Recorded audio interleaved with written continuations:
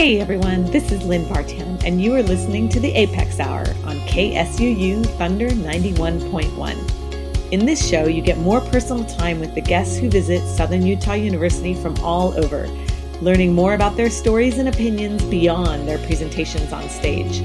We will also give you some new music to listen to and hope to turn you on to some new sounds and new genres.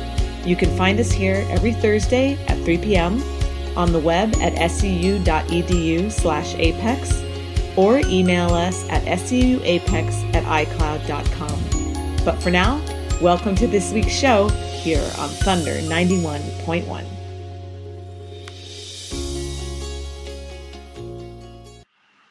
Hi everyone, so this is Lynn Vartan and I am still in Los Angeles. So that means this is another Best Of show. It's actually spring break on campus, but never fear, I have some Best Of clips for you. We're going to start with Emily Grassley, the great scientist and YouTube sensation who was on campus in February. Listen in, here you go. I want to start by kind of spending this first bit talking about how you came to be who you are today, which is such a great story. And I know you talked a little bit about it earlier, but if you could kind of give us another version of that painter turned scientist story, I would love to hear it. Yeah, so I won't go into all of the details, but essentially I was studying landscape painting at the University of Montana in Missoula. I enrolled in 2007, and for the first about 3 years that I was there was really heavily focused on landscape painting as my source of inspiration and what I was going to do my senior thesis project on for my BFA. And it wasn't until I learned about the campus zoological museum, which is known as the Philip L. Wright Zoological Museum, that I really started to turn my attention toward why these museums exist, why these research collections are a part of a campus like that, who they serve, what their role is, and then how I could become involved. And so essentially I turned my last semester of college into an internship where I could draw the specimens within the collection, and then just gradually became more and more involved in the day-to-day operations of the museum, learning about how the specimens were cataloged and organized, but also how we obtained them, you know, what research projects they were associated with. And then I was volunteering in the preparation lab to actually help process and prepare some of these specimens for the research collection, which was a pretty interesting experience, going from, you know, just landscape painting to, you know, dissecting roadkill for Montana Fish, Wildlife, and Parks. So did it ever gross you out? Because I mean, I know some people, you came from a painting background, so maybe it's because I know you also grew up on a farm or near farmland. Did it ever gross you out? I think it's just been more of like a morbid fascination more than anything, especially when, you know, a lot of the gross out factor associated with things like specimen preparation, it's more of like a cultural stigma than it is like a natural thing. So what we've learned through the program that I do now, my YouTube show, The Brain Scoop, is actually the younger the viewers are, the less bias they have toward these sort of things. It's more of like a cultural and societal pressure that we put on kids, girls especially, once they're, you know, past the age of 8 or 9, to really enforce that gross factor. Ooh, don't touch that, or that's nasty. Like a lot of that natural inquisitiveness is kind of stifled. And so, you know, once I started learning about the value of these research collections and how I could contribute to growing them and making, having a small role in a significant scientific discovery, it just, I mean, yeah, sometimes it smells kind of bad and you're dealing with like gross hydrogen peroxide and dealing with roadkill, but yeah, if you can get beside all those things, it's really truly an interesting experience. Yeah. I mean, did you learn the process? I mean, I didn't mean to initially start talking about dissection so much, but I'm kind of fascinated by it as the day goes on. Did you have to learn like the exact procedures? Cause it's very step by step, right? Or, I mean, how did all that knowledge come? Did somebody show you? Did you read it? How did that happen? Yeah. So I started volunteering in this museum after I did my internship. I graduated from college and I kept volunteering in the museum. And it was a friend of mine who introduced me to the collection, who was actually one of the first people to help train me in specimen preparation. And it happened because the day she showed me to this research collection, which I should also clarify, like this museum does not have public exhibits. It's purely behind the scenes, 24,000 specimens, mostly northern Rocky Mountain mammals and birds. And so there was a number of like Montana Natural Heritage projects and Fish and Wildlife projects that they would collect voucher specimens and then deposit them in this museum for preparation, and volunteers who were in part of the wildlife bio programs or the ecology programs at the University of Montana would help prepare them. And so she was one of these volunteers in the prep lab, and she brought me in, and we walked into the prep lab, and she handed me this Ziploc bag that had like a soggy mouse in it, this dead mouse. The mouse story. The mouse story with this label, this informational label about where it was collected, when, what time of year, what the habitat was like, the sex of the animal. And this was all part of like a larger study, looking at the distribution of rodents across western Montana to see at what point of elevation they were occurring. And if that point of elevation was changing, were they going higher, due to climate change impacting the average median or average temperatures of the northern Rocky Mountains. So anyway, she hands me this western jumping mouse. Zappus princeps is the scientific name. Wow. And she asked, "Do you want to prepare this?" And I said, Oh, no. Emily Mennigan, you know me. I deal with paintbrushes. Like this is not my thing. And she's like, "No, I'll teach you how to do it." She's like, did you ever take home ec in middle school? And I was like, yeah. She's like, you have to do a sewing project where you stitch things together. And I was like, yeah. She's like, yeah, it's the same thing. And I was like, that remains to be seen. Yeah, but we'll okay. see about that. But she walked me through the process of making the first incision and separating the skin from the muscle tissue and removing the limb bones in a specific order. And after about 30 minutes, I had skinned this mammal and had the body separated from the rest of it, from its hide. And then you create a little armature out of cotton and wire and little small dowels, and essentially put that back inside of the body, and then you pin it onto a board, and it's called a study skin. So it's not meant to look like a live taxidermy animal like it was in life, but now it's a research specimen. And that, to me, the most important part of that whole process was that I got to sign my name on the label for this specimen, as a source of accountability, mostly. If a scientist in the future was going to look at this mouse and be like, "This thing is prepared really weird. Who's responsible for this?" Emily Grassley, I'll curse your name. But to me, it was almost like I felt a stronger sense of gratification signing my name on that mouse than I ever had signing my name on a piece of artwork. No way. That's fascinating. It was overwhelming. And I think it's because, this seemingly inconsequential mouse was going to be part of a larger history. It was going to be bigger than myself. It's part of a research project that's been going on for decades. I contributed to science. And it wasn't just, it was this whole kind of existential moment for me where I was like, art just seems so selfish and interested. And yet here was a way I felt like I could make some kind of tiny positive contribution to my community. I could be a part of the history of Western Montana. And this all, from a dead mouse. Like, it was really an interesting... It came from a Ziploc bag. That came from a Ziploc bag, and it was really a moment of revelation for me, because I went home that night and I didn't tell anybody what I had done. I don't think I talked to any of my friends for a week, because I thought for sure I was a sociopath or like sociopath or something, like a psychopath. Yeah. Like, what kind of person is so fascinated in like taking an animal inside out? And so I really didn't want to talk about it for a long time, and started just, continuing to volunteer in the museum and becoming more and more interested in it. And that's partially why I started documenting the process, is almost like seeking validation from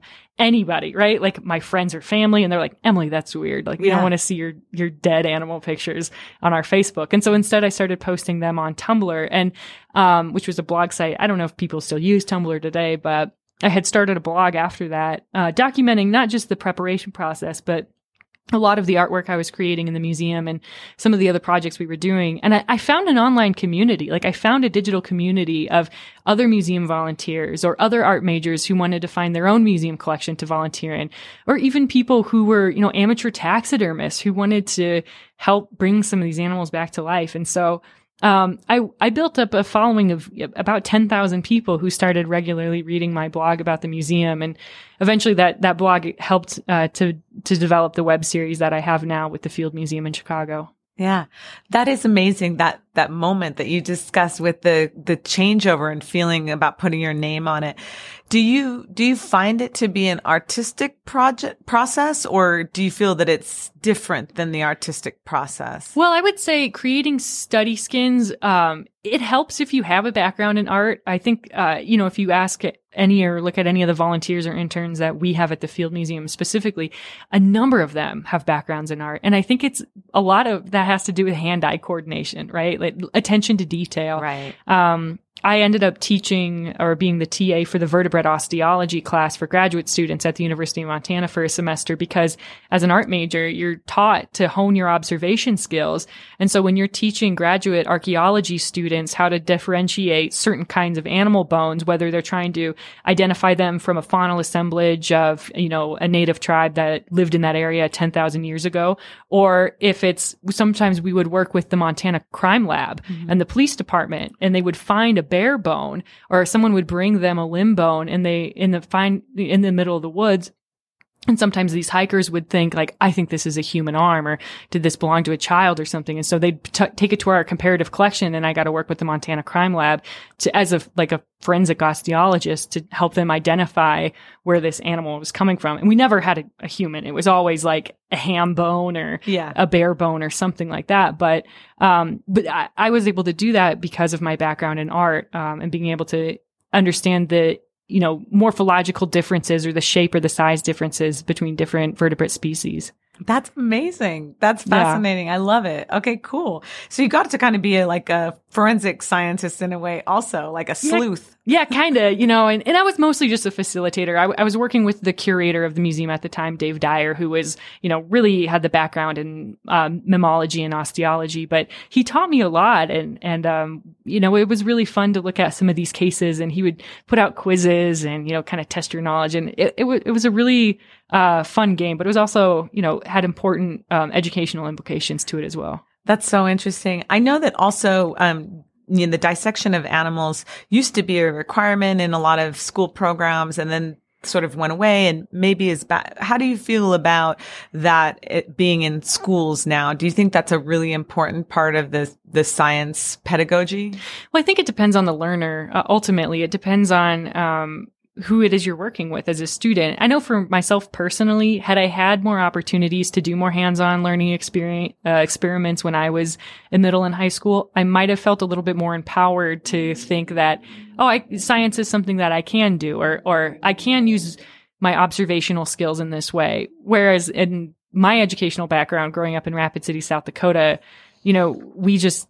a lot of it just immediately went to like standardized tests and naming diagrams, and it really took a lot of the creativity out of it from my perspective. So I think there's a true value in getting kids to be hands-on, especially when it comes to things like that gross out stigma sort of thing. Yeah. Like if you can perpetuate a culture of curiosity and inquisitiveness rather than one that is just wanting to make things from the natural world seem as though they're other or foreign or alien or bad or gross or weird.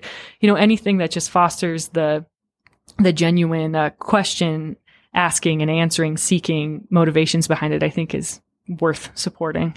All right. Well, that's a little bit about your backstory. Mm-hmm. We're going to take a little musical break, and when we come back, we'll talk a little more about Brain Scoop, the awesome web show that you have, and also your work at the Field Museum. So, me on this show, I like to introduce you to different music. The first song we're going to listen to is called Eye to Eye, and it's by Jordan Rakei on the album Wallflower. And you are listening to KSUU Thunder 91.1.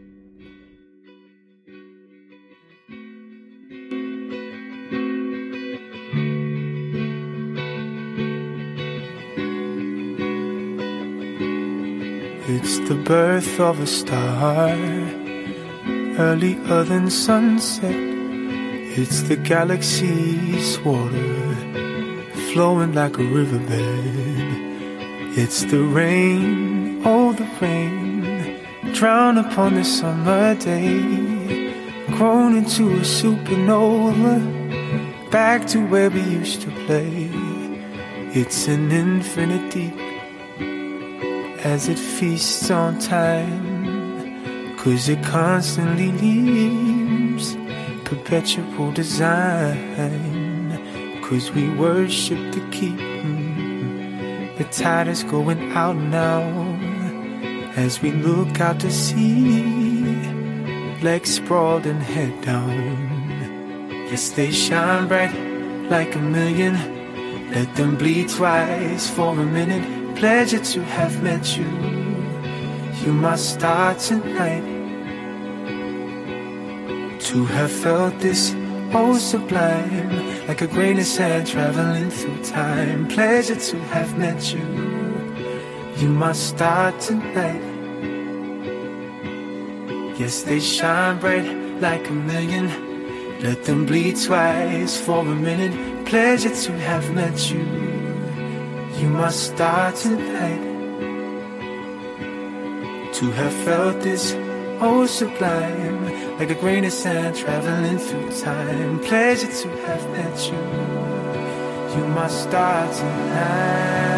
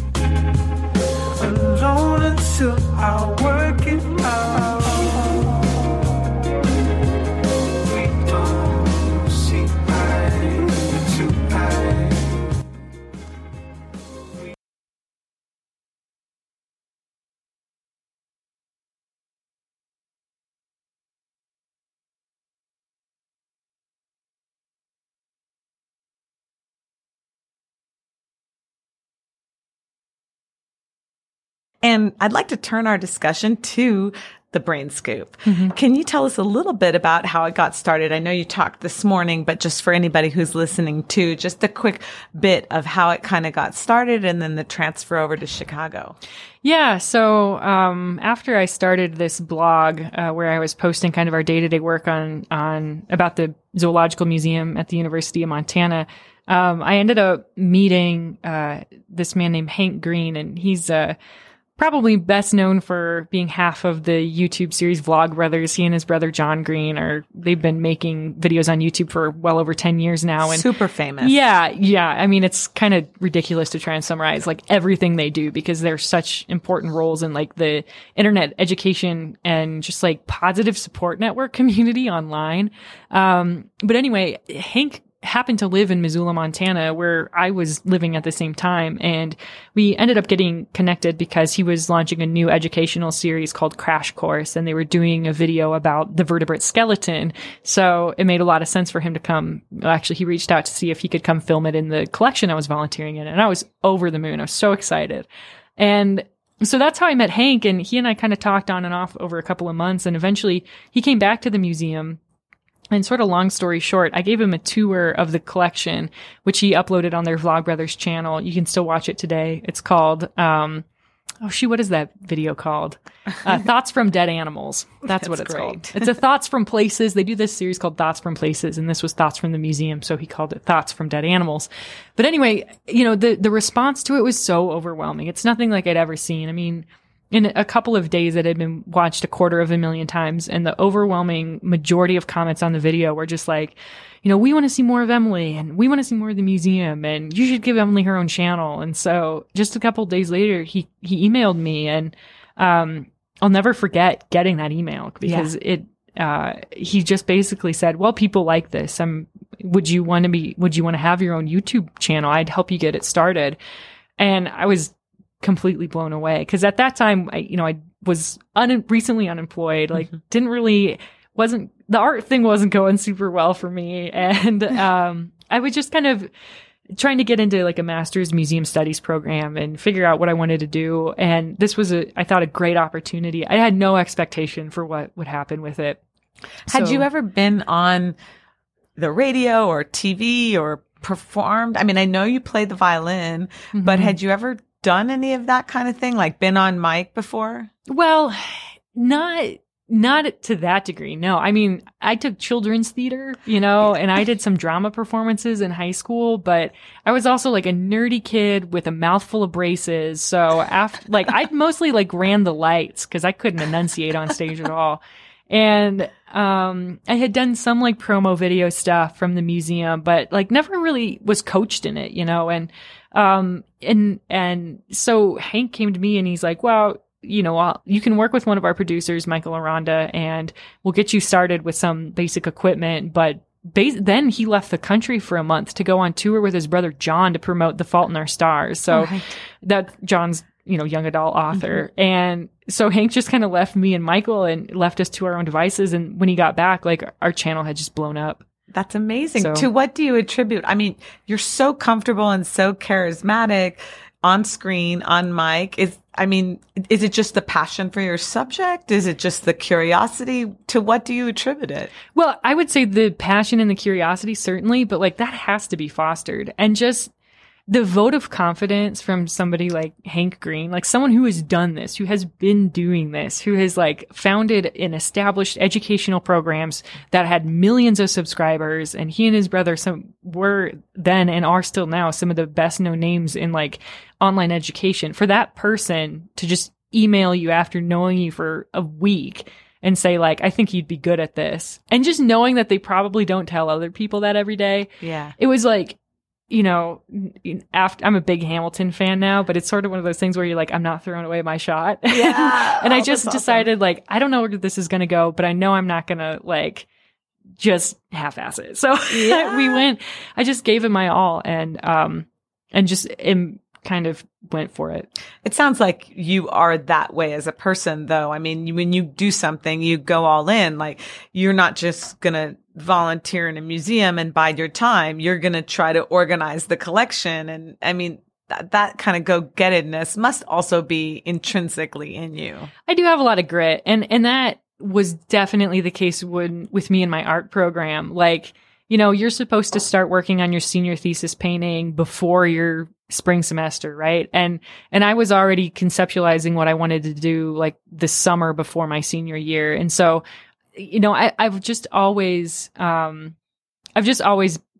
a lot of pride in being a hard worker. Like when I was in high school, I got my first job when I was 14. And so I've always worked hard and I've always put in the hours. But to me, like that's what's so gratifying about it is knowing that you really have done your best and put your best foot forward. And so working on a YouTube channel that had an audience, that had potential, that was going to help me bring this museum that I'd already spent 2 years trying to bring to the public just was like, I'm going to go for it. I love it. That's awesome.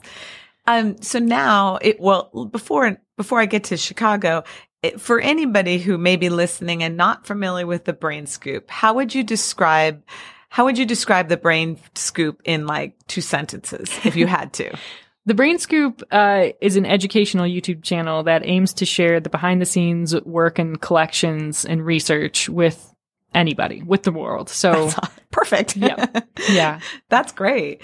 Well, and of course, for those of you who may be interested and not familiar with it, just Google it and you can find tons and tons of videos in a wide variety of different types of subjects and different angles, different locations, and we can get into that too. So now the Brain Scoop is housed in Chicago in the Field Museum. And tell me about what life is like there. Yeah, so we'd been doing the Brain Scoop for a couple of months before we started to receive quite a bit of like media attention. So we'd been written about by NPR, Scientific American. There was like a note on a blog from Nat Geographic. Like, it was incredible for me. And eventually we gained the attention of the Field Museum in Chicago, and I got invited out to kind of do some videos with them. And after a couple of days, they just sat me down in this conference room and basically said, like, we'd like to bring you on board here and bring your channel with you. And that was amazing to me as someone who just aspired to work in a museum someday in any capacity, to have this new position created for me. I mean, I have the job title now as Chief Curiosity Correspondent. So, that was an amazing experience. And so we brought the Brain Scoop to the Field Museum in July of 2013, and I've been there ever since. So about 4.5 years now. That's so cool. Yeah. What's a typical day in the life like for you? Well, to be honest, a typical day is not that exciting. Because usually I don't believe it. Well, it's a lot of like, there's so much planning involved. And there's so much like production timelines and scheduling, and like there's quite a bit of paperwork and budgeting and, you know, that kind of back end stuff. But the really special days are when we get to go out in the field or when we get to interview scientists. And so, just a couple weeks ago, we, ended up filming in Berlin, Germany at the Museum of Natural History there. And so that was 3 months of planning and organizing and everything. But once we're there, I mean, I got to see one of the best, most iconic fossils of all time, the Archaeopteryx specimen, which is most of the, it's the transitional species between birds and dinosaurs. Like, it is a famous fossil. I got to be in the historic bird collection at the museum there, and the Museum for Naturkunde was established in 1814. So this museum is over 200 years old and has endured 2 world wars. So is it one of the oldest? It must be. It's one of the oldest collections, yeah, and certainly, you know, the building itself was built in like the 1880s. But a day like that is just like you're looking at specimens in a collection that are simultaneously like scientifically important, but also like witnesses to history. Like, the whole eastern wing of this building was completely destroyed by Allied bombing in 1945. And so you're standing in like a reconstructed wing of this institution and just thinking about those decades and centuries of history. And I mean, those are the kind of moments that I really live for. And it doesn't matter that I had to spend 3 months of like paperwork and figuring out import permits for camera equipment or whatever else. Like, you know, once you're there, you really, I try to appreciate those moments. Sounds pretty magical. It's pretty neat. Oh, cool. Well, it's time for another musical break. The next piece that I'd like to show you is a piece called Nomada, and that's by Kalima, and it's on the album Nomada. And you are listening to the Apex Hour on Thunder 91.1 KSUU.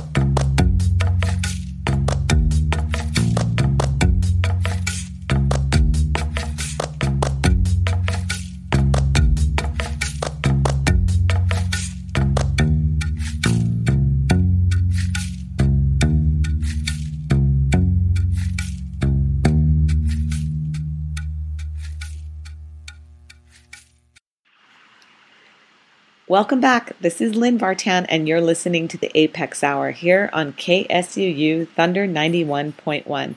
Today's show is a best of show.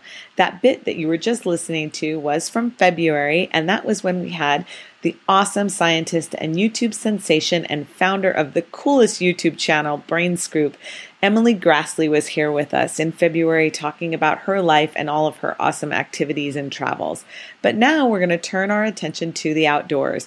SUU is Outdoor Nation, and so in the studio, also in February, I was joined with Bridget Estep and Kevin Kuntz, talking about all the awesome possibilities that we have here on campus for students, faculty, staff, and community members that have to do with the outdoors. Have a listen. And I want to rejoin our conversation talking about our cool partnership program that's called Semester in the Parks. So, Kevin, I think you're going to tell us about that. Yeah, the Semester in the Parks program, it's again, pretty unique to Southern Utah University. I like to think of it as kind of a study abroad, but rather than going abroad, the students get to live at Bryce Canyon. They get to work at one of the resorts close to there. And during the course of the semester, they're able to visit all of our surrounding parks and monuments and different public lands. And they have a course load that kind of incorporates the themes of public lands and preservation, conservation, stewardship, and just kind of honing those outdoor skills all together. It's a 15 credit. So it's an entire, as we said, it's semester in the park. So how does that work in terms of their normal course study? So you said it's like a study abroad. So do they just kind of take that semester and this is that semester? So it sort of replaces a semester in a way? Yeah. All of the classes are taken, like I said, as a cohort. So all the students have all the same classes together. And yeah, they spend that whole semester with that group of students and kind of visiting these different amazing places. But it's really fun because the professors actually come to you and you have a classroom in Bryce Canyon right off the rim. That's amazing. And from there, a lot of the professors are like, okay, let's go out into the park and look at the different aspects that the park offers to learn about the content in the courses. And they stay where exactly? They stay at Ruby's Inn, which is just right outside the entrance to Bryce Canyon there. And they also work, right? It's part of the it's part of the course load, really. As the there's the hospitality kind of portion of that, and the students earn a certificate in interdisciplinary park studies. Oh, that's great. So what's an example of the kind of work that they're doing? They're waiting tables, or they're doing... It does depend on really the student and the experience that they bring in. But again, most of the students end up working in hospitality. That's the fancy way of saying you get to change a lot of beds. And doing those pieces of it. But Ruby's Inn is really also dedicated to the learning experience. Mm-hmm. So one, they do need that work to be done. And part of the reason that this experience works is because we're able to help them with the shoulder season. I see. So we provide those workers to do the hospitality work that they need to do. But on top of that, they're like, okay, let's give you some experience with guiding tours. Or, we've had students that have had hospitality background, so they end up, she also spoke French, so that helped. But she ended up working at the front desk. And so there are different things that you can do within it, but most of them end up changing a lot of beds. Yeah. And then how many hours a day are they in class? Like what's a typical day in the semester in the park student? So typical days, you wake up, normal time, and then you go to work and you work in the morning. Okay. You get a break. And then you go to class in the afternoon. And the classes, you have a different class focus each day. Okay. So you'll have English one day, and then you'll have Southern Utah Flora the next day. You'll have criminal justice the next day. You'll have Americans in the Outdoors the next day. And then every other weekend, you have the field lab time with those courses, and you go and visit Lake Mead or Gold Butte or Zion or Great Basin. Yeah. So you really get to know the different parks within it. But you don't just visit them, because you're looking at it through those different lenses and trying to understand the parks. Like, all right, how does criminal justice help conserve this park? Right. And then how in American in the Outdoors, you're really looking at like, what's the value of the parks to our society, and how can the parks offer that experience to the visitors in the best way? And what's the visitor experience, and how are those visitors managed? A lot of the same kind of challenges that Superintendent Jeff Brady spoke about today during his presentation. And so the faculty for Semester in the Parks comes from specifically the faculty in the outdoor education area, or is it across the board? It's across the board. So in 2018 in the fall, we have Laura Walker from English, we have Sam Wells from biology, we have Kelly Goonan from outdoor recreation, we have Brian Burton from criminal justice, and then we have Ann Smith also from outdoor recreation. And then I get to help with the field trips. Ah, cool. Yeah. And then, so they cut 2 weekends. They're exploring and learning. And then, is there free time set? I mean, do they come back into town? Do you know how they handle the rest of their time? It does become, again, downtime. Well, I guess the best way to say is like downtime for them to have lives. Right. Which, when you're doing an immersion semester, right, is really appreciated. And it's just time to do your homework, to catch up with friends, to take the time that you need to make sure that you're rejuvenated and healthy. Explore the parks, hike the trails, do the fun things that are out there too. Yeah. Such a cool concept. And this concept, we've been doing this for how long? 2 years? 2 years. We're going to be offering our 3rd year. And it's both semesters, or it's just the fall semester only. Yep. And again, my favorite way to do things on the web is just to Google it. So if you Google SUU Semester in the Parks, it'll take you to that homepage, and applications are due mid-March. So again, they're already being accepted. Yeah. Yep.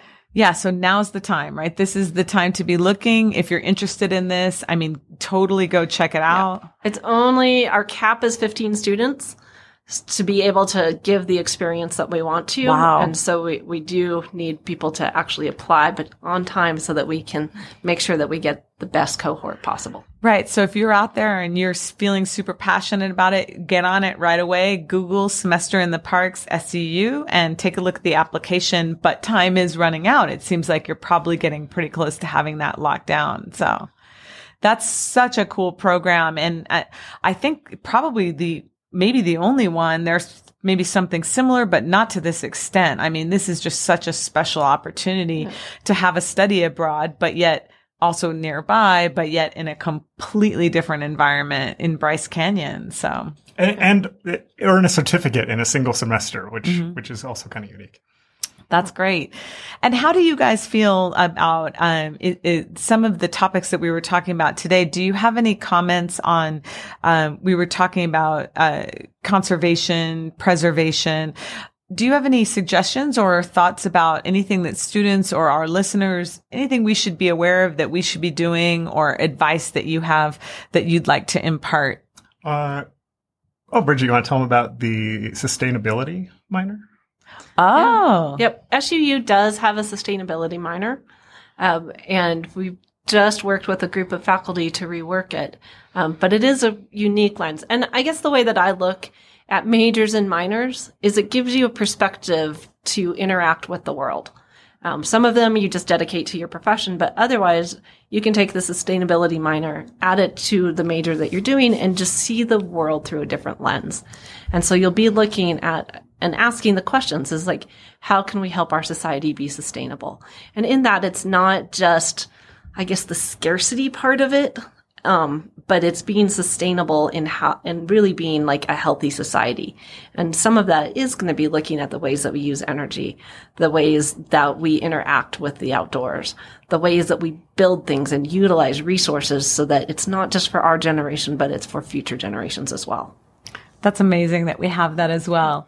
All right, I'm going to play one last song and then we're going to come back with what is fast turning into everybody's favorite part of the radio show, which is asking you guys about what's turning you on right now, books, TV, movies, all that kind of stuff, getting into the nitty-gritty and getting some inspiration for our listeners. But before we do that, I have one last song, and this one is not Valentine related, but it's maybe Olympics related. I've been watching a lot of the Winter Olympics, and this is a group that I mentioned last week called Grand Tapestry that I think is really interesting from their album titled Grand Tapestry. And this song is called Champion. And once again, you are listening to the Apex Hour on Thunder 91.1 KSUU.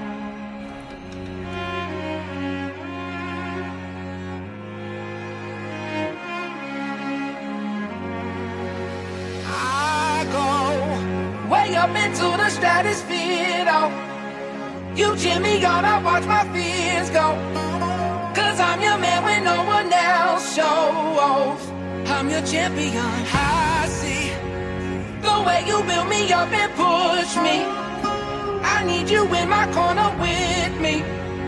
The love you give me makes my heart beat like a champion. Running, they run, and they run, and they run. Keep running, they run, and they run, and they run. Keep running, they run, and they run, and they run. Keep running, they run, and they run, and they run. Keep running, they run, and they run, and they run. Keep running, they run, and they run, and they run. Keep running, they run, and they run, and they run. Keep running, they run, and they run, and they run. What camp we from? Champion, our hearts beat the anthem in. Uncap the pen, tap within. The art calls the answer up. Filter out the cancer cause the spark is adventurous. Go anywhere, be a player with a sense of must. I ain't talking stenches, sitting benches, but inventing stuff. That's more up the alley. Form a rally, get your fitness right. Lift a heavy load, let your every muscle grow. Know your mind is no exception, all directions flow. The highest height, my tears fight.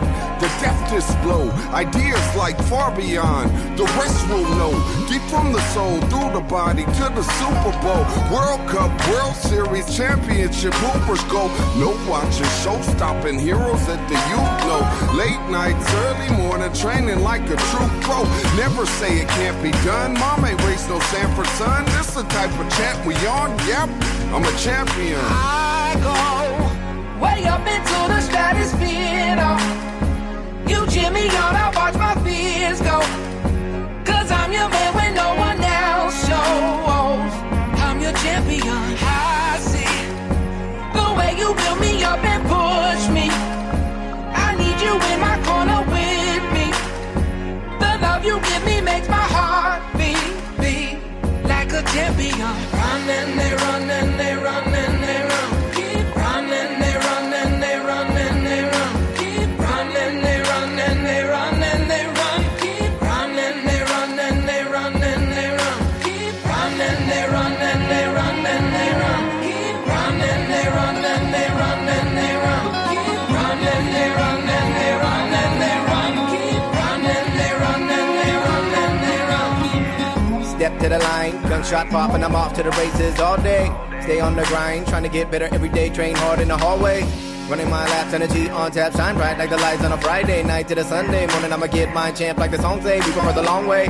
If it's not worth, then it's not worth it. If it don't hurt, then it's not perfect. Cause I gotta learn. If it's not burning, then I'm not moving. Not putting in the effort, make a turn to the conduit. Cause the conduit is the God that I'm moving through. I'm moving at the speed of light. Used to be the reader right down was winning battles in the heat of night. Cause we gotta wake up and train. We gotta wake up the brain. We gotta take up a cause. We gotta pick up a lane. We gotta push it to the limit. I'm not waiting for another light to champion the track beats. And on my feet, I wanna compete. I wanna complete. I'm not a petite, so I got big goals and I will reach them in the time I'm meant to be. I see the light. The champion provides the spark I need to make the final lap of victory. I go way up into the stratosphere, oh. You cheer me on, I watch my fears go. Cause I'm your man when no one else shows. I'm your champion, I see the way you build me up and push me. I need you in my corner with me. The love you give me makes my heart beat like a champion. Running, they run, and they run, and they run. Keep running, they run, and they run, and they run. Keep running, they run, and they run, and they run. Keep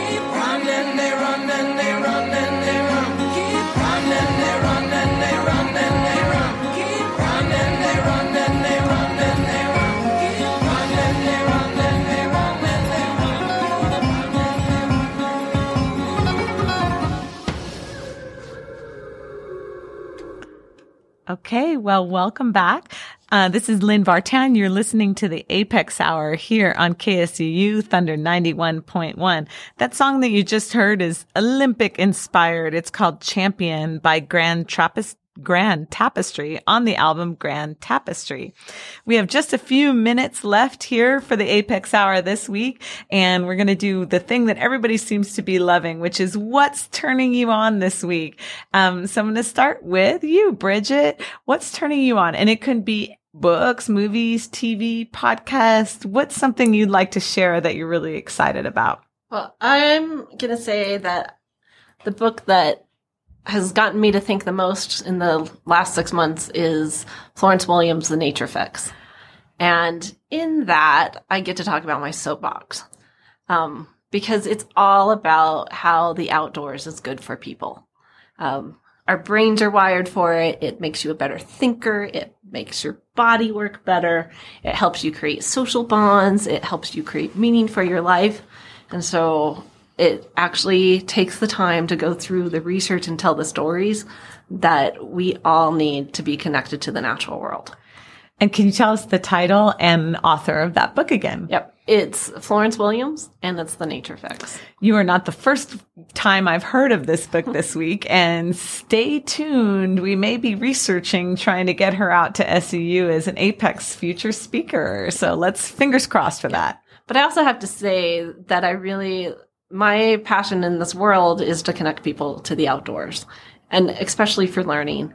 And I really have seen it time and time again. If you're a stressed out student in the library, take the time, walk around our beautiful campus, because we have a park for our campus. So true. And I can guarantee you that your brain is going to work better, and you're going to be able to focus and actually enjoy what you're doing instead of just being stressed out. Midterms are coming up, so everybody get outside and take a look around. That's great advice. Thank you. Kevin, how about you? What's inspiring you right now? I've been reading Gloryland.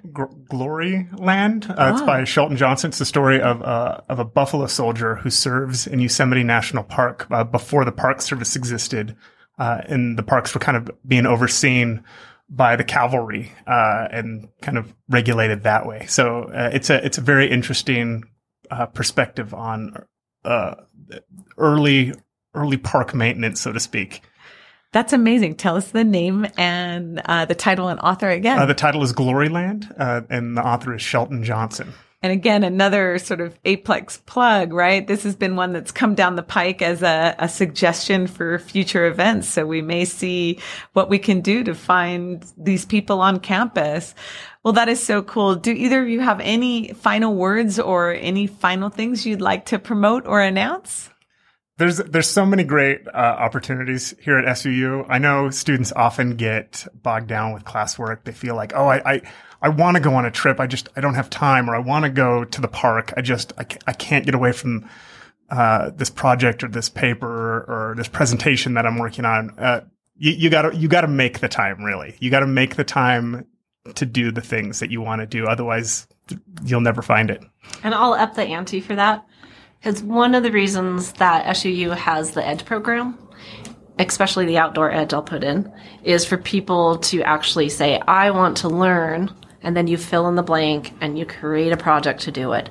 And the outdoor EDGE projects are the ones that I love so much, because it's people that really want to learn or do something, and then they figure out how to do it. So we have people that are...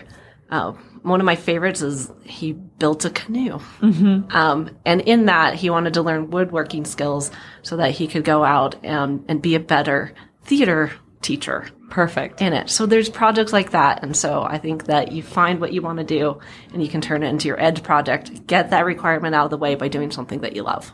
Well, I love it. Thank you guys so much for your time today. I really appreciate getting to know everything we have to offer here. Thanks for having us. Yeah. And so you heard it all. If you want to, even anything from going camping, come down and check out the Outdoor Center here in the Sharwin Smith Center, right across from the Welcome Center.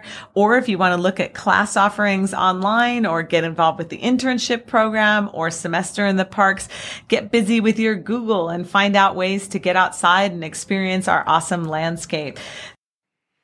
Well, that wraps up another show for us here at the Apex Hour on KSUU Thunder 91.1.